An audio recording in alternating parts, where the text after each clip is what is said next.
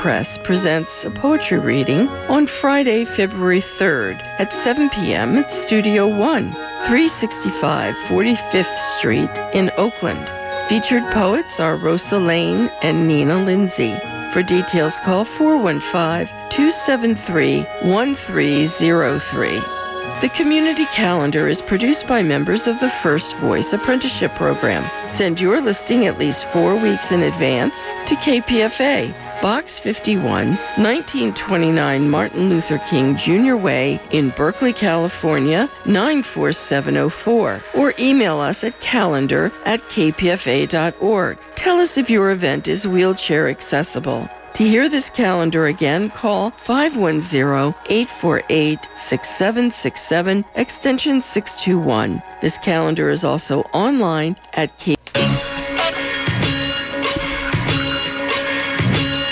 Full circle, yes, we rotate 360 degrees, high, 360 degrees, high, 360 degrees, high.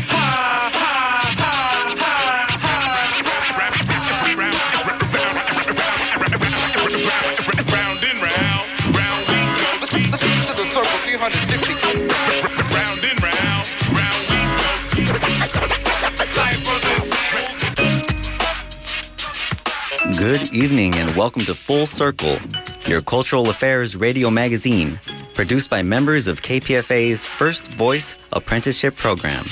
And remember, you can still sign up to be an apprentice by visiting our webpage at kpfaapprentice.org. On tonight's show, we will talk about the game of Loteria and its meaning in the Latino community. We will also introduce you to a brand new variation on traditional Loteria called Malditoria. And we're going to introduce you to the creators of this new creative game. That's tonight on Full Circle. We are your hosts. I'm Silvia Torres. And I am David de la Gran. Stay with us.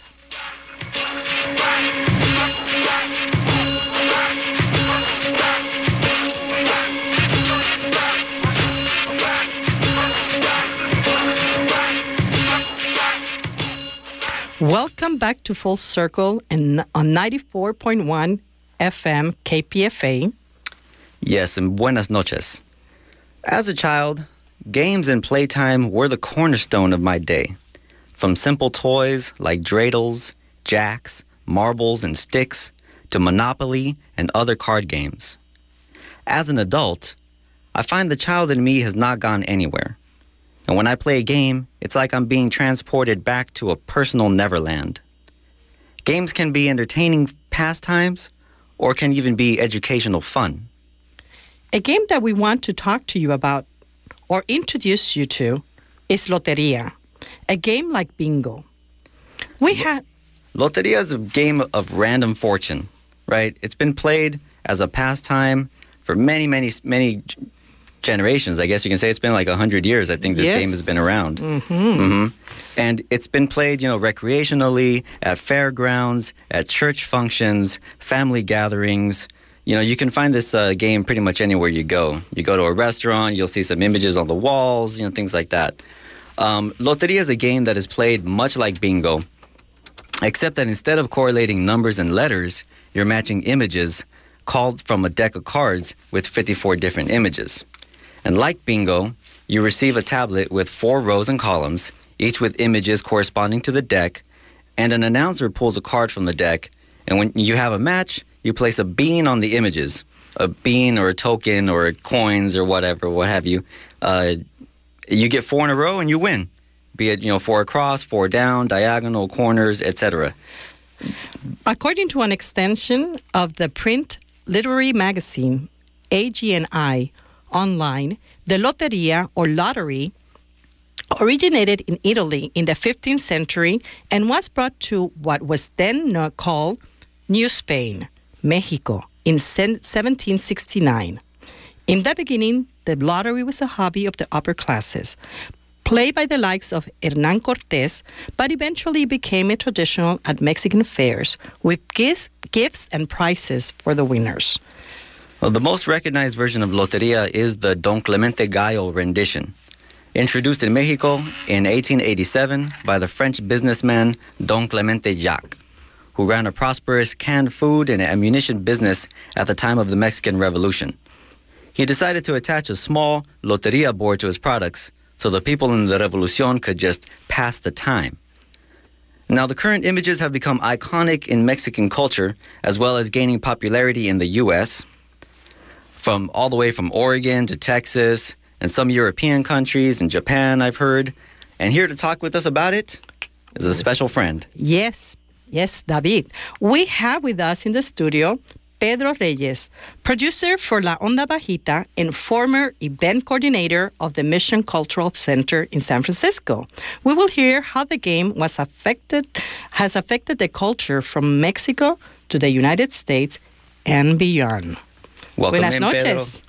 Gracias. Thank you for having me here. And, it's really cool to be talking about Loteria on the airwaves. It brings back childhood memories for sure, So thank you for having me and being able to be a part of this conversation. Thank you for joining us, Pedro. Absolutely. Now, when I remember growing up, right, growing up and playing this game, I want to first ask you, Silvia, did you ever play the game Loteria? Oh, yes, Pedro. As a child, it was a different generation and a different time and a different culture. And at that time, we didn't have video games. And as a matter of fact, in my house, we didn't have a TV until I was in high school. So we spent a lot of time playing board games. I remember making paper dolls, and one of my brothers would design the clothes and playing. So it was a lot of fun. It was actually good quality time spent with the family. And one of our favorite games was Loteria. And where did you grow up? I grew up in Puerto Rico, and those were very challenging times. We have a lot of challenging times ahead of us, but when I was growing up, there was not a lot of things available. So we have to create our own games, and we have to play a lot of board games. And Loteria was one of our favorite. That's really interesting porque, I think of Loteria as being solely a Mexican game. But when this last year, when I went down to Guatemala to visit my dad, right, I found out that he knew all kinds of really cool commentaries and the riddles that are associated with the game. They were playing it in Guatemala at the fairs. It was really interesting to me like that. Well, David, let me tell you something, that people get very creative in saying some of the sayings, and they make stories, and people use their imagination, and it's a very, very good game to stimulate imagination as well as other aspects that we will be talking about later on. Mm-hmm. How about you, Pedro? Where'd you grow up at? Oh, well, I'm originally from El Salvador. My origins are from out there. And, out there we also played Loteria during the war times. Basically, if you didn't have the images, you would kind of create your own Loteria. And like you're saying, David, we played it with a lot of frijoles. And basically, it also had this effect of telling us a little bit about class issues, because again, there was people that actually played with money and were able to gamble on these kinds of games as well and make a lot of money. But at the same time, people who didn't have money would earn beans, and beans would be kind of like the dinner next day, so to speak, right? You kind of won your dinner for the night, so to speak, right? So I have heard about that, and definitely in some of the fairs too. They would some of the prizes would be, let's say, some rations. You would earn yourself an extra ration for the day and stuff like that. So that's really interesting. But this goes also, just to point out, that this goes back to when our ancestors, the Aztecs and the Mayans, used to use peanuts, for money, and basically were able to exchange peanuts for peanuts and be able to trade in for different goods and be able to give their families and community various different kinds of goods for them to be able to share as well, So it actually goes back beyond, because again, we're talking about Loteria, how much can you be able to connect the dots, and then at the same time be able to make whether it's all the beans for yourself, right, or the family, right? Well, it's a game that is, like I said, it requires a lot of imagination and a lot of improvisation. So where the need is, that's where people are going to give away, is what people are going to be bidding for. So I guess when the upper classes start using it, that's when they introduce the money into it. But as people played in different countries, what was the basic need that they needed? Food. So perhaps in other countries they use the gallinita, and they will exchange the gallinitas and the huevitos for the winning pot. And, I want to talk to you a little bit more about the class, aspect to this, and the all these different extra aspects. But before we do that, I want to know, both of you are teachers, right? I recently learned this. And how have you used the game of Loteria in your schools? Well, David, Loteria is one of my students' favorite games. And it's very good because it builds community. And I just want to piggyback with what Pedro was saying, that it was played during the war. Because, people can forget their needs, can forget what's going on. And for my students, we have a curriculum, and sometimes it's not as appealing as a game for my students. But if you can use it as educational tools, so you're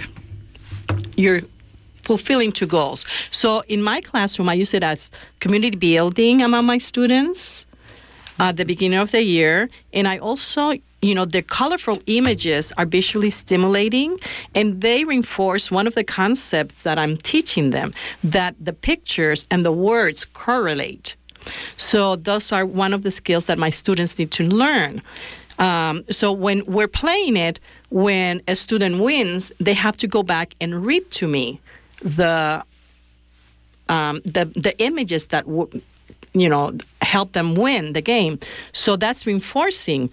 One of the kids' early books are full of images, and that's to help them decode what's happening in the story, what's happening in the book. So those images are very colorful, so people really like them. They're very engaging. Talking about some of these images, like we got images like the tree, el árbol, right? El pájaro, the bird. There's this el sol, the sun. El mundo. And then you can not only say the word, but you can say la cobija o la cubierta de los pobres. So there's a say that is attached to it that is also very appealing to the kids, and they learn them. And another way that I use them is to reinforce oral language, because I'm teaching students that are learning Spanish, and Spanish is not their first language. So whenever I pull an image, I read the word, and the kids have to repeat it. And if I say a saying, they repeat the saying. So there's a lot of concept that can be reinforced with. That reminds me of that book, Playing La Loteria by René Colato Lainez. You guys familiar with that book? Yes, I am. Pedro, have you ever used it in your classes? Well, basically, Loteria is for, again, language development, like Sylvia's saying. And then at the same time, it's the concept of social justice, because we're talking about images that go beyond the natural world, and thinking critically beyond what the norms are in our society, So what I do is I try to implement Loteria in a way that's showing the kids, for example, how to write a story with 3 different characters or 4, and then be able to apply that to the beginning, middle, and ending, so to speak, right? So they can take any of these characters and be able to develop a story with even the whole, carta que te dan with all the characters on it, so. Oh, that's a wonderful idea. That's a very good. And it goes back to popular education, basically the foundation is because of, for example, during the times of peasants and when we had the conquistadores, indígena folks couldn't learn how to read. They weren't able to, go to school and work at the same time, and were, colonized that way in that sense. And then to decolonize, they began to teach them themselves how to read, but just by saying words in Spanish, because we had to learn Spanish. And, as you can see in Mexico, todavía hablan indígena, and Spanish is not the primary language still, right? So folks are still learning how to speak Spanish till this day. Yeah, so some of these cards, like you mentioned already, have a deep cultural like connotation, right? Like, what do you think about certain cards? Like when you look at a card like, let's say, El Catrín, right, which is the dandy, or El Apache, right, the Indian, or even El Negrito. Like, what do you think? What do you think it says about the current culture?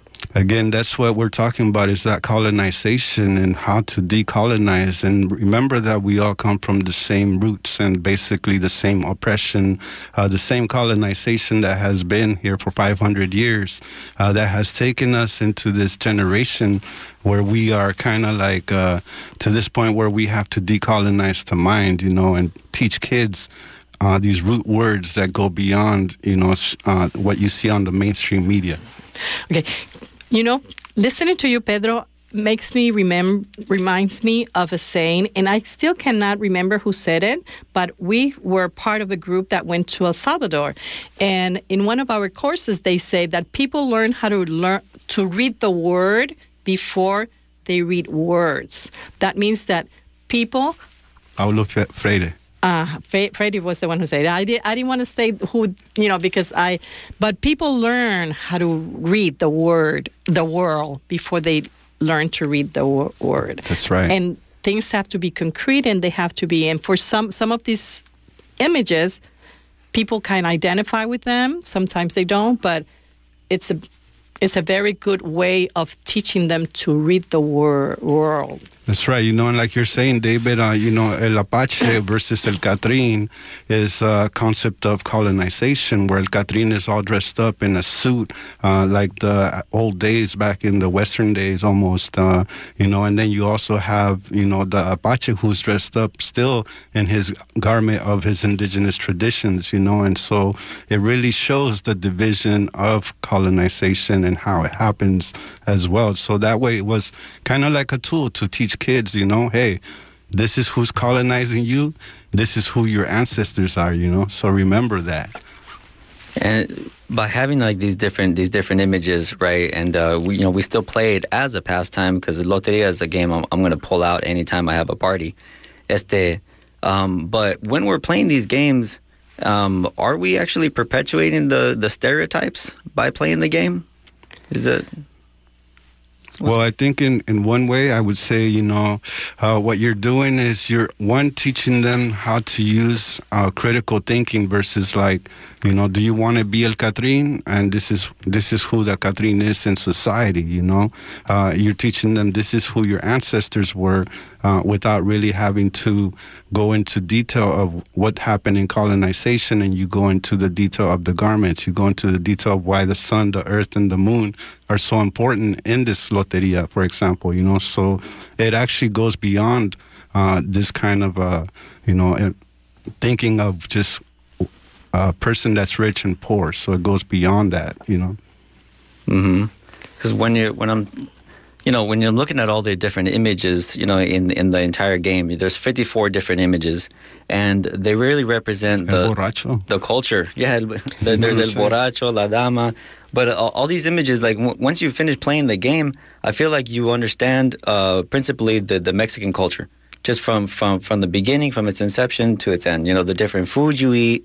Based on the different riddles, the different just context, the way you dance, the way you love, the way you learn, to be with the community. This game kind of encapsulates all that. And like Pedro is mentioning, you can teach critical thinking with this imagery. And that's why it depends also where the loteries play, because there was a time that they have images of the churches, and they were using it to teach the church culture to people who were going to be working there. So there's a different variation. There's one that is like all about Dia de los Muertos, and you're teaching culture through these images, but at the same time you're teaching them the critical thinking that has to go with whatever you read. You have to be able to understand. We do. We do it. We do an exercise called Photo Voz, and basically we put out a bunch of pictures and have people walk around, and they choose a picture that they can relate to, that they feel like they connect to this picture. And what they do is they write a story about an experience that they've gone through in this sense of the picture that they picked up. So it's kind of like photo voz, where you can relate to a picture. For example, El Borracho, we were just mentioning that your father might be a borracho, you know, and you can talk about a story about a borracho, not necessarily pointing out to your father, you know what I'm saying? Yeah, and like in my classroom, I have kids bring pictures from home. So that's also a tool, you know, to bring back memories, to remember, to be able to write about that experience. So like when Pedro said that he uses to develop stories, it's a wonderful tool in that sense. Well, Pedro, it's been awesome sitting here talking to you a little bit about the history of Loteria and about some of the social implications about it. I hope we can continue this conversation, and with all your students, and Sylvia también with your students too. It's been a lot of fun. Most definitely. Thank you. We're gonna jump on to a musical break, and this is a little groovy sounds from Peru. Check it out.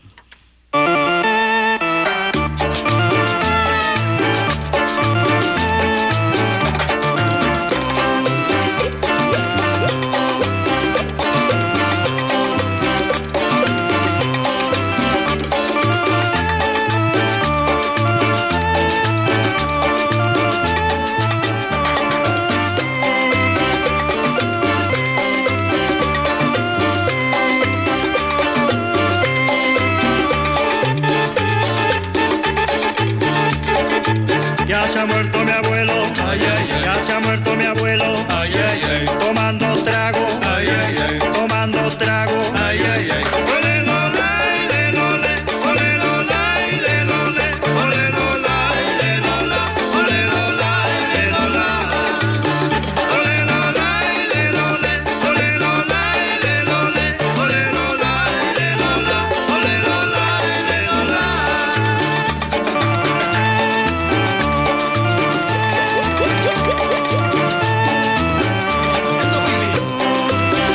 Y nos vamos a la selva.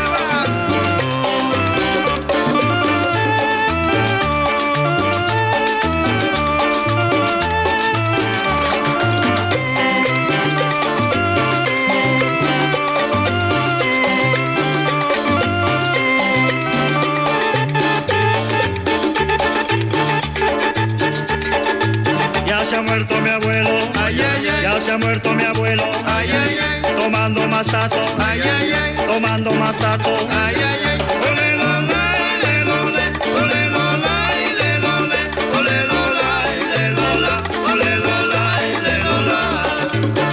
Ole lo lai, le lo le, ole lo lai, le lo le, ole lo lai, le lo la, ole lo lai, le lo la.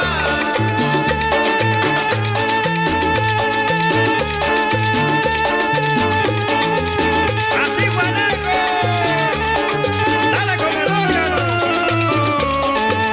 No se roba mañana.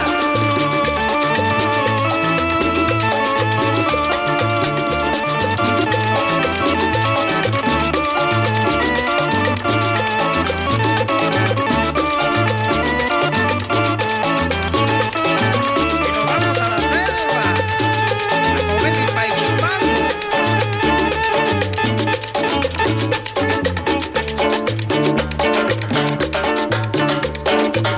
Oye, qué ritmo. El ritmo loretano.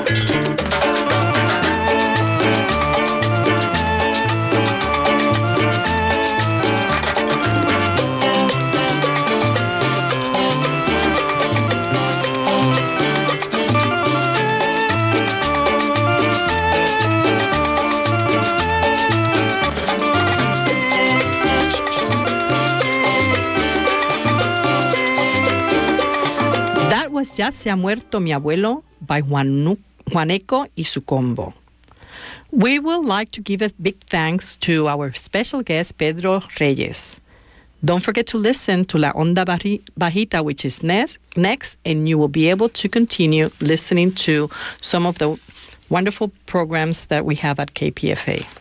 That's right, and welcome back to Full Circle here on 94.1 KPFA. Up next on our next segment, imagine, if you will, a game that plays like bingo and reads like an oracle. A game that is both entertaining and educational, a real conversation starter, full of historical and cultural context that spans the globe. A game that can be divisive and healing at the same time.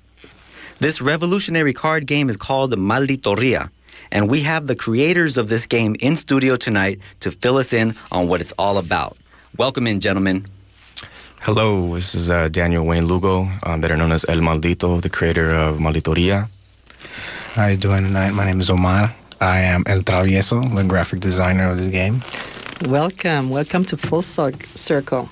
Awesome. So, beginning here with you, sir.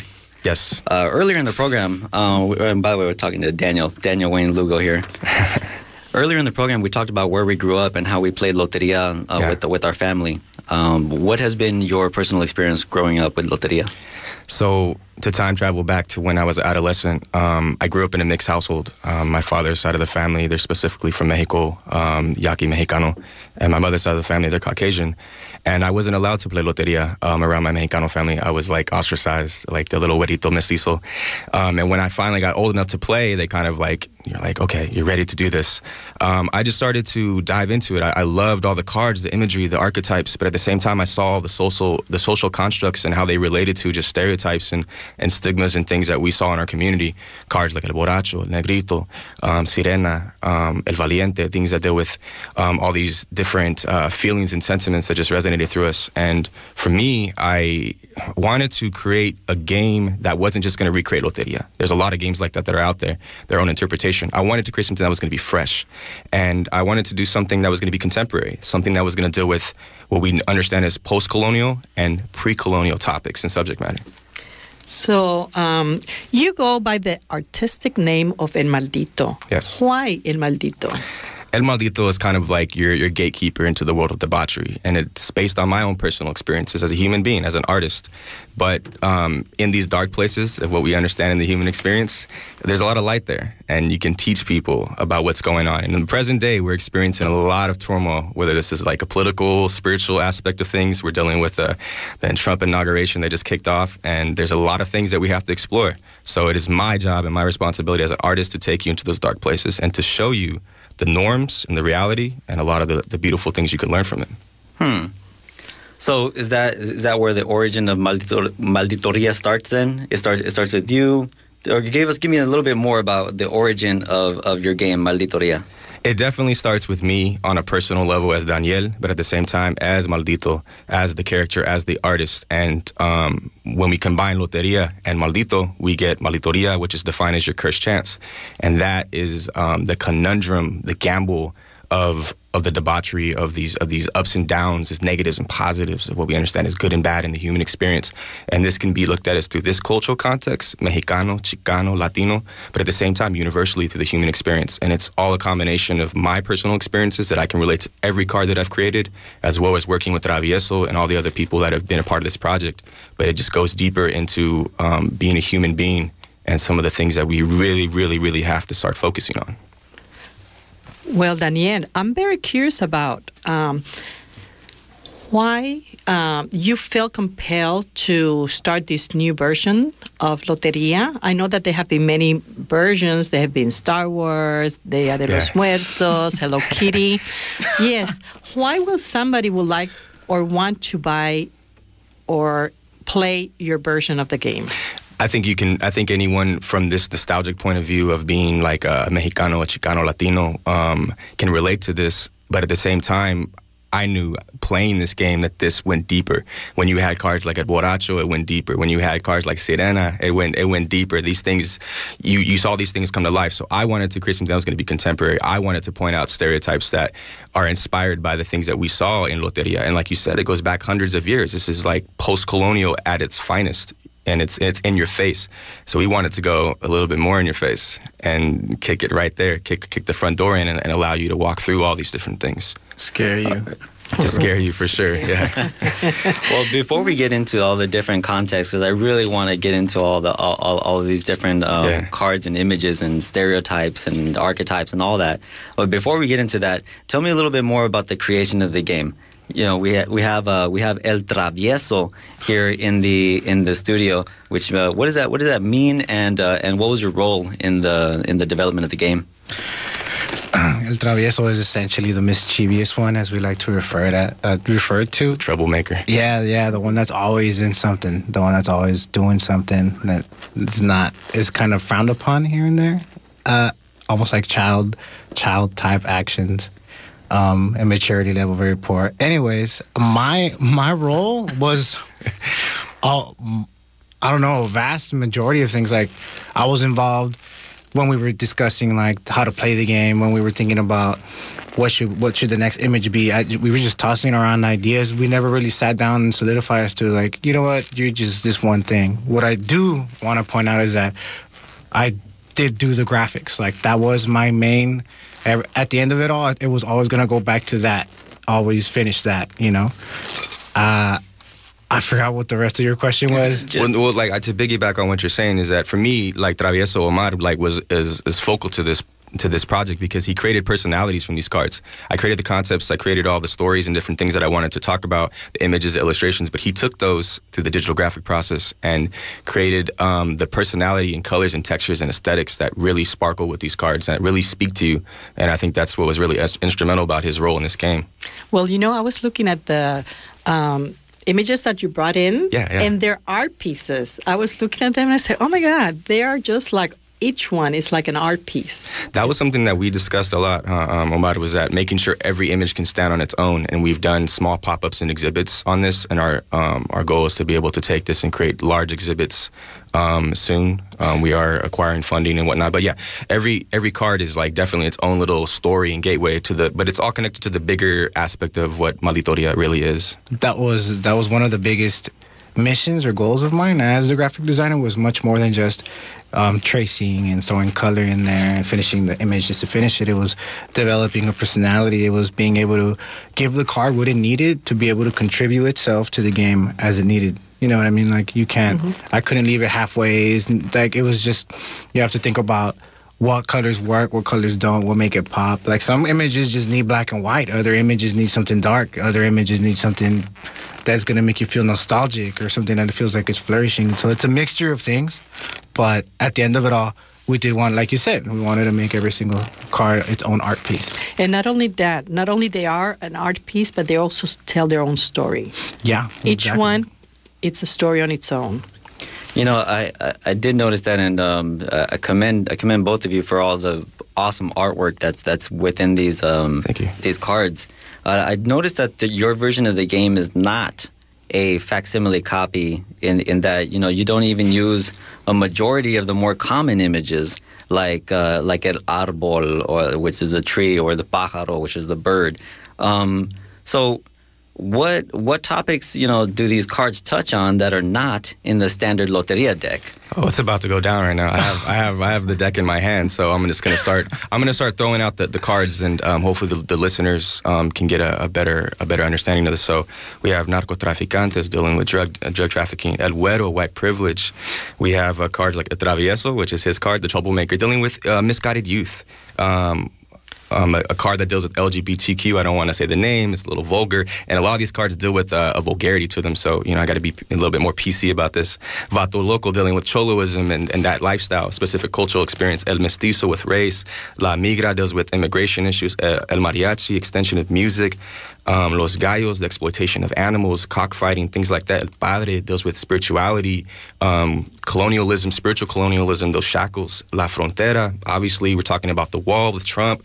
Las Banderas, nationalism, talking about paisas, brotherhood, but at the same time, it's also a large stereotype, a negative connotation. El Cucuy, something that most of us have experienced, folklore. Las Placas, police brutality. So the list goes on. It's a large, vast amount of cards that just deal with everything from sex trafficking and exploitation of women. But at the same time, what we're trying to do is create a story that's going to be able to bring it all together to talk about solidarity and build into the human experience of raza. That's right. So 54 cards, and 54 different stories encapsulated in these cards. After this small musical break here, we're going to get back into we're going to actually just dive into this rabbit hole and get further into Malditoria. Nice. This is a nice little song for y'all.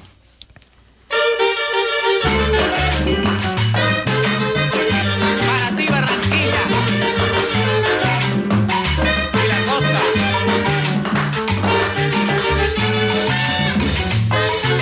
En el Magdalena también.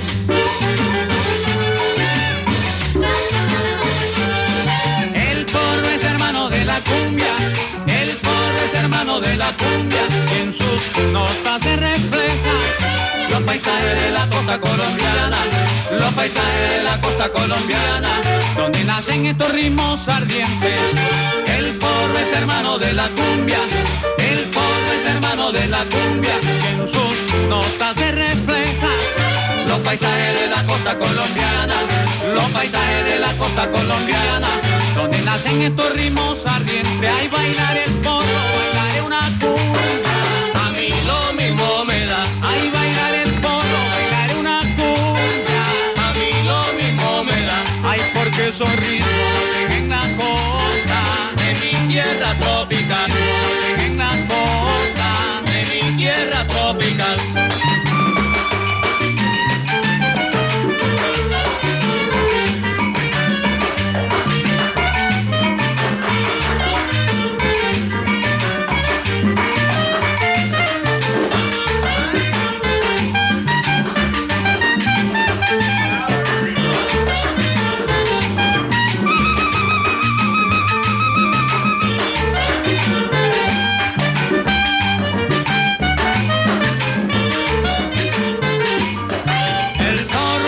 De la cumbia, el porro es hermano de la cumbia, y en sus notas se refleja los paisajes de la costa colombiana, los paisajes de la costa colombiana, donde nacen estos ritmos ardientes. El porro es hermano de la cumbia, el porro es hermano de la cumbia, y en sus notas se refleja los paisajes de la costa colombiana, los paisajes de la costa colombiana, donde nacen estos ritmos ardientes. Ay, bailar el porro, bailaré una cumbia, a mí lo mismo me da. Ay, bailaré un porro, bailaré una cumbia, a mí lo mismo me da. Ay, porque esos ritmos nacen en la costa de mi tierra tropical. Ay, porque esos ritmos nacen en la costa de mi tierra tropical.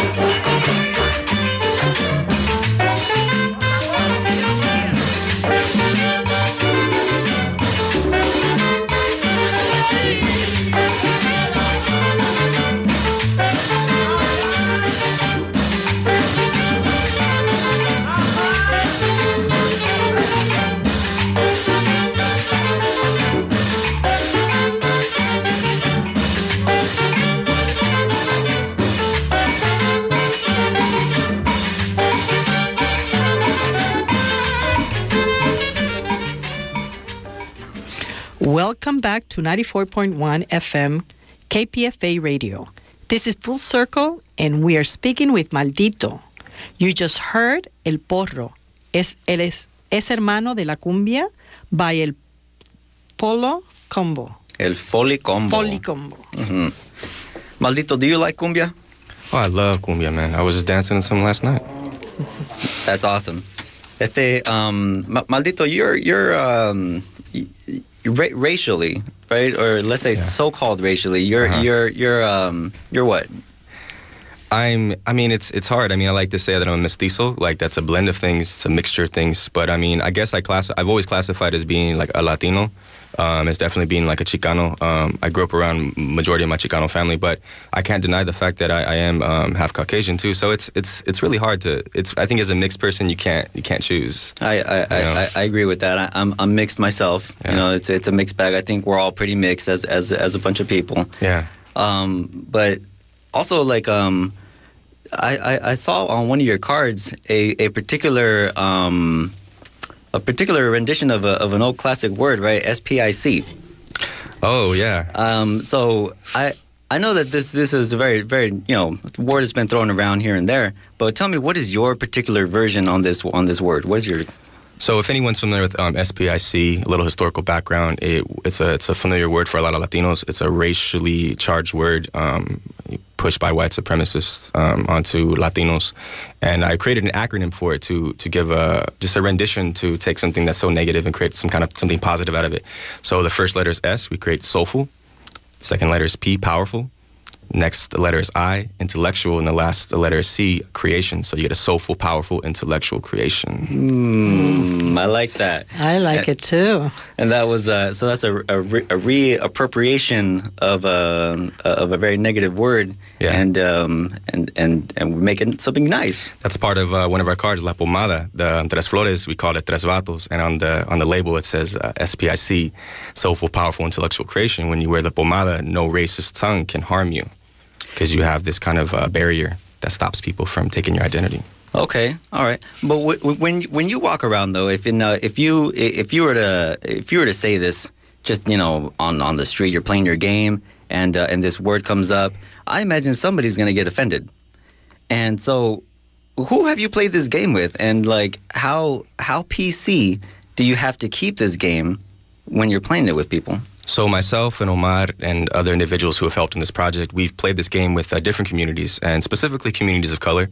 And there's been a lot of charged emotions, a lot of anger, a lot of tears, a lot of sorrow. But that's one of our mission statements, is to let this affect you.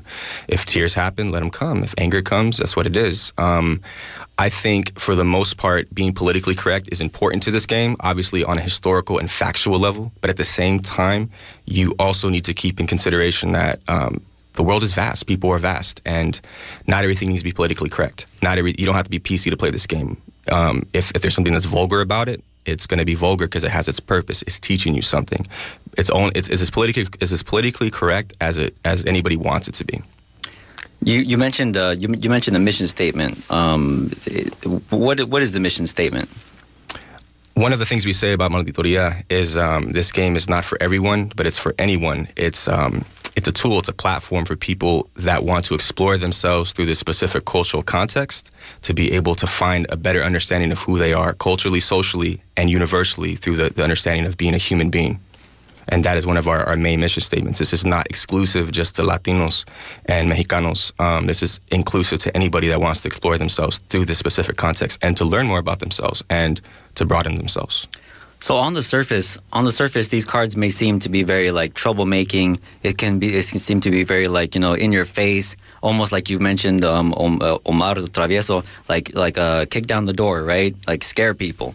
But at the same time, it's got this other facet to it that's actually really positive. So, if I can interject in that, something that we need to explain to people when we're breaking this down, one thing we need to explain to people is, from the get-go, this is it's almost like a double-faced game. You're trying to express insults at some point through an educational sense.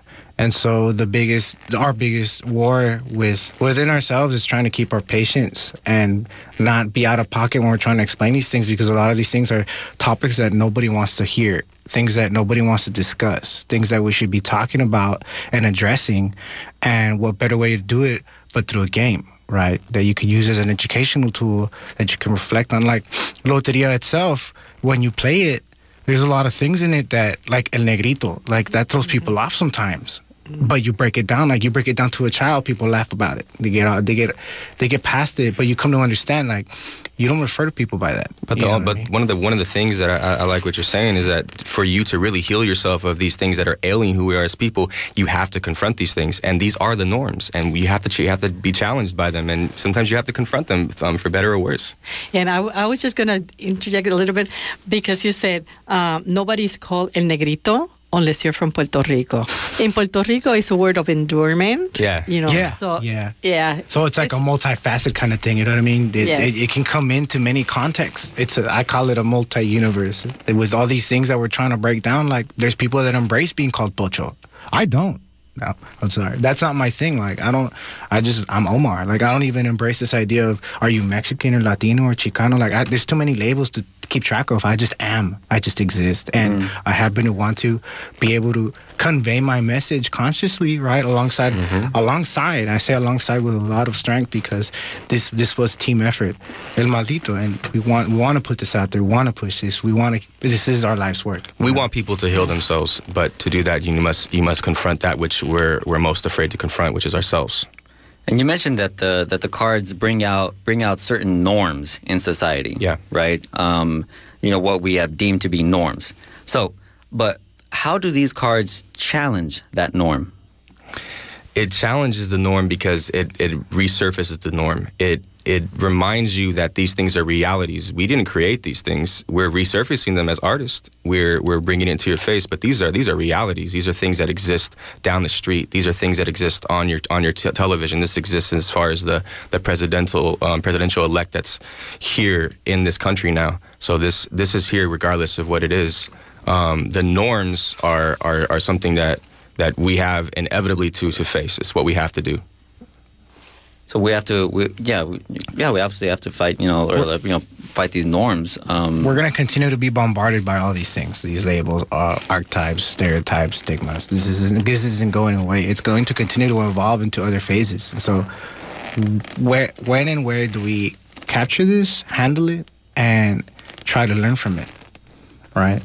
So let's talk about because I want to get a little bit more specific. Let's take one of these cards that we have here. Go ahead and pull from the deck, my man. Let me see which card, because this is a game of chance, right? It's a game of chance. It's just like loteria, like a fortune, right? This will be good. So I'm just gonna shuffle these cards up a little bit real quick here, and I'm gonna get me a card.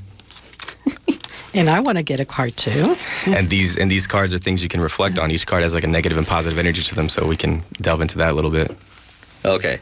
So I just pulled up a card right now. It's El Frajo. El Frajo is actually a slang word. A lot of Chicanos and Mexicanos on the border know of that word. It's a cigarette. But our image is satiring American spirits and Marlboro, especially American spirits, because it's a company that likes to use indigenous mystique. And what we have on the back of each card is like a dicho, like a riddle. And this riddle says, the chic exploitation of indigenous mystique spreads an overcasting cloud of corporate smoke. It's all about the exploitation of indigenous culture through mass marketing. And tobacco is a natural gift passed down from the cultivation of indigenous people, but now it's being exploited as it hinders people. So we're just, like I said, resurfacing that to make you think, to get the wheels turning. Mm-hmm. Well, Daniel, now it's my turn. I pull a card and it says La Caguama. La Caguama. That's La Caguama is actually just translated as a turtle, another border slang word. But La Caguama is like a 40 ounce. It's a big bottle of beer. And on our bottle, this is actually influenced by El Borracho. And on here, the label of the card is La Mexicana.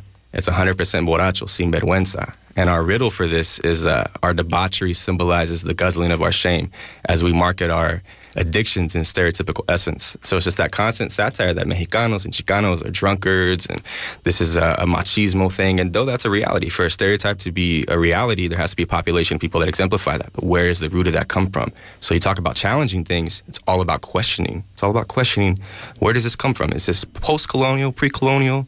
Get the wheels turning, dig deeper, look between the lines, look past the images as well. And at the same time, it's connected to loteria, but we're just broadening it, making a bridge for you to keep walking on. So we play this game just the same way as we play loteria, right? Yeah.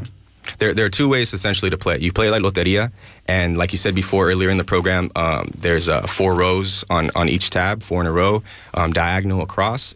If you win, instead of calling out loteria, you would call Malditoria, and that's your cursed chance. But the responsibility when you win, those 4 cards are a possible reading, and that creates a second way of playing the game. And we're very influenced by things like tarot, Santeria, even things like Buddhism, Taoism, Zen, and we create a reading where these 4 cards represent 4 specific things in your life. One is your ego, the other is your consciousness, energy, and vitality. And those are 4 things you have to examine. And each card has a negative and positive energy. And you're pulling these things, and it's more of a social examination of who you are in the present to make steps for the future. So wait. So you're saying that if I win, right, and I call out Malditoria, yeah, I get 4 in a row. Yeah. And so I mean, traditionally I would win something, right? But what do I win at Malditoria?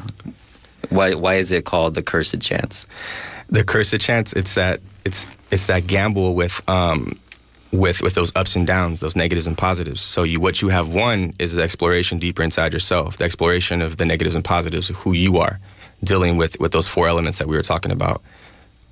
Energy, vitality, ego, and consciousness, and it could be mixed up in various ways. So is that how they? Sorry. Let me backtrack real quick here. I have heard that loteria, the regular loteria, has been used oftentimes as like a tarot reading or like an oracle reading. I understand that similar concept plays a role with your version, which is Malditoria. So how does the oracle aspect of these decks come into play? We've talked about the duality of the cards and how one can gain a reading from the throw of the cards of the deck. But so how does that exactly work? So if you look at tarot, for example, tarot has like a certain type of esotericism behind it, existentialism behind it. And I think any kind of energy you put into the art, all the energy we've put into these cards, from the topics to stories, each piece of art is the card itself. There is a specific energy that's put into it. And whether we solidify that or you look deeper into it, that is inevitable. So creating like a tarot reading, creating a Malditoria reading is putting those cards into something where it just keeps building and building and building to examine what you're going through in the present. And those things naturally have energy in them, and it's as much energy as you want it to have. The oracle aspect of it, I don't look at it so much like that. I don't even look at it so much as a tarot reading specifically. I look at it as a reading of examining who you are in the present, a social examination of the present to broaden yourself for the future. So you get like this a card that can be inherently like pretty negative. Let's say, like, for example, I pulled El Frajo, and there's a lot of we'd call it the exploitation of indigenous culture, and it's a pretty negative card. So how would I get something positive out of that? So if we look past the cultural understanding, this deals with obviously the exploitation of indigenous people, but to be indigenous is natural. Look inside your natural self. Don't let your natural humanity, your emotions, your energy, even your ego itself, your consciousness, your spirit get exploited. That is like the positive affirmation you can be giving yourself. The negative the negative aspect of it, it could be that people could be trying to strip those things from you. People are trying to cast their own illusions on top of you and exploit your naturalness. So it's all about flipping things. If you have this negative aspect of it, of exploitation, how can exploitation teach you something? How can it be positive? There's always a positive out of the negative, a negative out of the positive. And that's something that Frajo has the energy behind.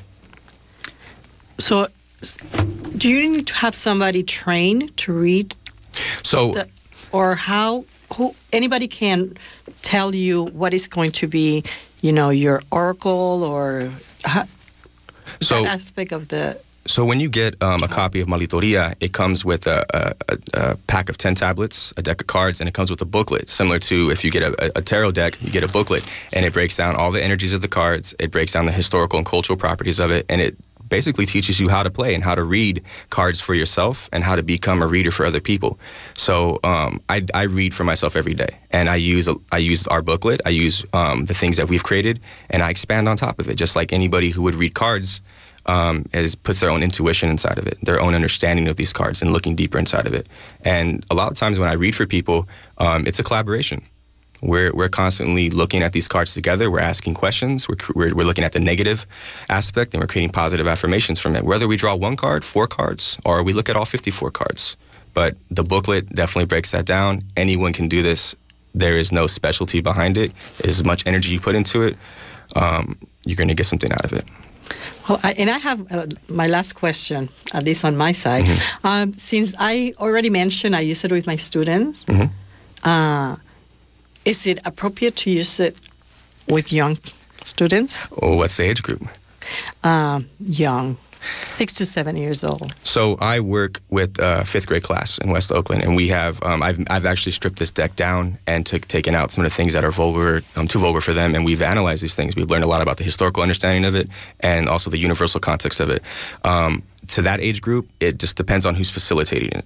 It's all about the progression of the adult and the person manifesting it. But for me and Omar, our goal is to be able to take this into middle schools, into high schools, not just for adults. This is an adult game per se, but it's a universal game. It just depends on who's facilitating it. And if you take our booklet, you take our parameters and you expand on it, that's when it gets interesting. So I think it can work for anybody. It just depends on the parent and the teacher like yourself. You know, so I know that there's a story within each card. There's a story within each the